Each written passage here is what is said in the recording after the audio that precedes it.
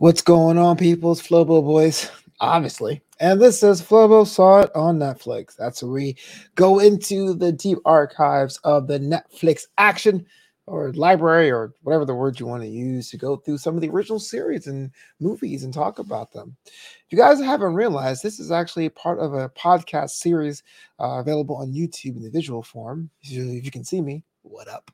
And if you're hearing the sound of my voice on your favorite podcast device or program like Spotify or Apple, drop 5 stars. Let the people know, let the whole world know how much you love this show. And this show is worldwide. I get feedback from Qatar and Oman and Yemen and Sub-Saharan Africa.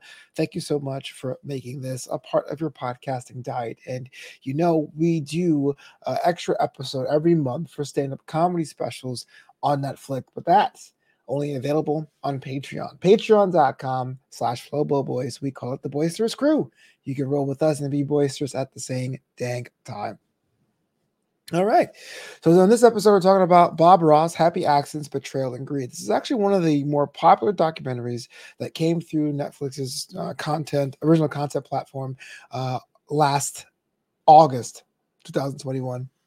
And it took the world by storm when it was released. And I really wanted the chance to sit and break down that, being a fan of documentaries and that being a filmmaker as well.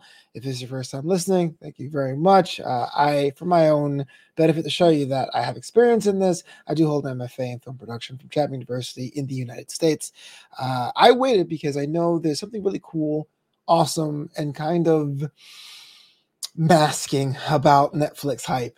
When a movie or show really cuts through the zeitgeist and people talk about it, it tends to obscure my view of things. Of course, there's some exceptions. I don't look up on this platform, but like former bangers, like Project Power, I waited a couple weeks before I jumped on. So this one here is about the painter Bob Ross. My first experience with Bob was much like one of you. It was on PBS, public access, probably waiting for another show, maybe a cooking show on a Sunday or cartoons after school. And Bob came on with his fro, which we learned is a perm, and he talked to us about how making mistakes isn't a mistake. They're happy accidents. And so here was a situation I thought I knew the story. Guy who painted with an afro and ever knew who he was is pretty much the end of the deal.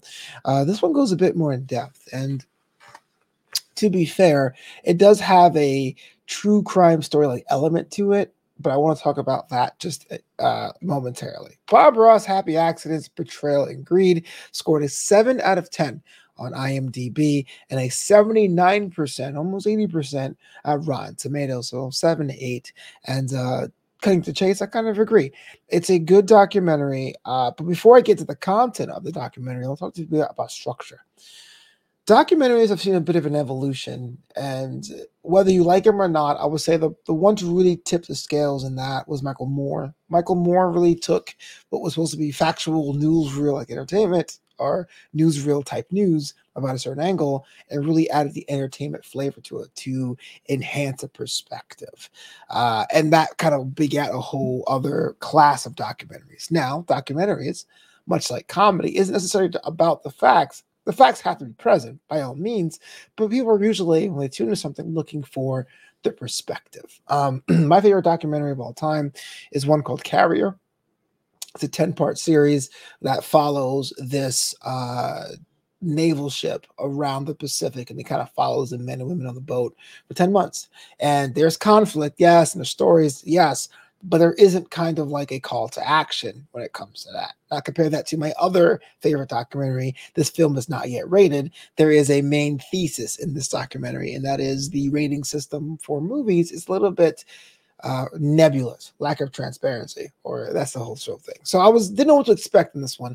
And so the first part of this film seems very biographical. It seems very, okay, here, this is just the way Bob liked painting. He found something he wanted to do. He went to some crafts people and totally learned how to paint, got on the television show and learned how to appeal to a demographic with a certain persona. and leaned into it.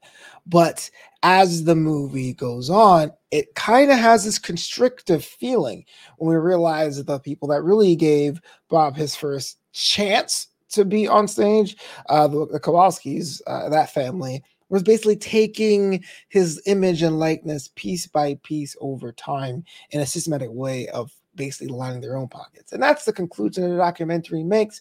But of course, it's alleged because the Kowalskis didn't have a chance to defend themselves, and they threatened legal action for the filmmakers for even coming out with the piece. So that's the lies and betrayal part of this. I thought it would just be a kind of a fluff piece of this man that found the joy of painting. Quite literally, that was the name of a show, and he rode off into the sunset. But the true crime stuff comes at the tail end, which is to this movie's benefit. I feel if they started teasing that first, like, you may know the man, but this is a seedy underbelly, it would have come off as a bit too sensational.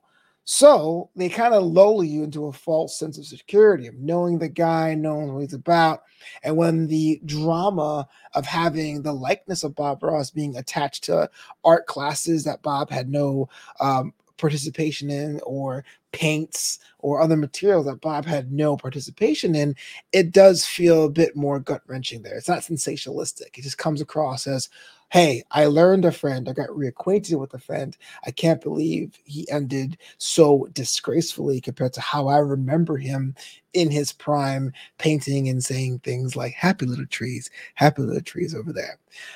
What I realized with Bob also is that he follows, much like Tom Brady or Oprah or Jay-Z, the successful person's journey. And that is three-pronged approach. And the first part is be talented, or have the practice to be talented in part one, have a need or wanting to learn from someone else, like find a mentor. And then at the third time is have someone else believe in you. Now, this was originally Annette Kowalski, but I mentioned before in this piece that the Kowalskis end up not being friends, more of an enemy. But that's pretty much how anyone gets through the door. Whatever happens once you leave that door is the stuff legends are made of. It's you have a talent, you go from someone, or you learn the craft from someone else, whether it's from a coach or YouTube videos, or in this case, it was Bill Alexander, the artist. And then someone sees your talent, sees you wanting to learn, and they kind of put their chips in. They put some skin in the game, and it's the same thing what happened to Bob. So it's kind of cool to see how that came, the entrepreneurial side, just saying, I have this thing, I have this talent, I'm gonna roll into it.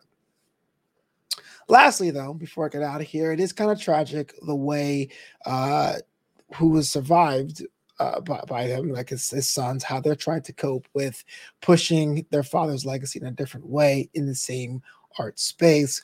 And I think that be like the appeal for people who may not even know the guy, who may not even know Bob Ross. So, but I always ask myself when I watch these pictures or these documentaries or whatever, who's this for?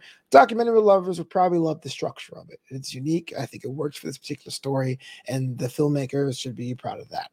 Also, the nostalgia crew, those who grew up with Bob, those who had a mom that went to the art classes back in the day in the mall next to the TCBY, But also, on top of all of that, the energy level is so chill, it's so laid back that, it's kind of like it's easy to the ears, much like Bob's show itself, much like the joy of painting itself. It doesn't try too hard to be loud or sensationalistic, or music doesn't seem overbearing. It really kind of puts itself on the wall like a painting and say, hey, when you can look up from your homework or texting your friends, check me out. You may learn something. You may be entertained.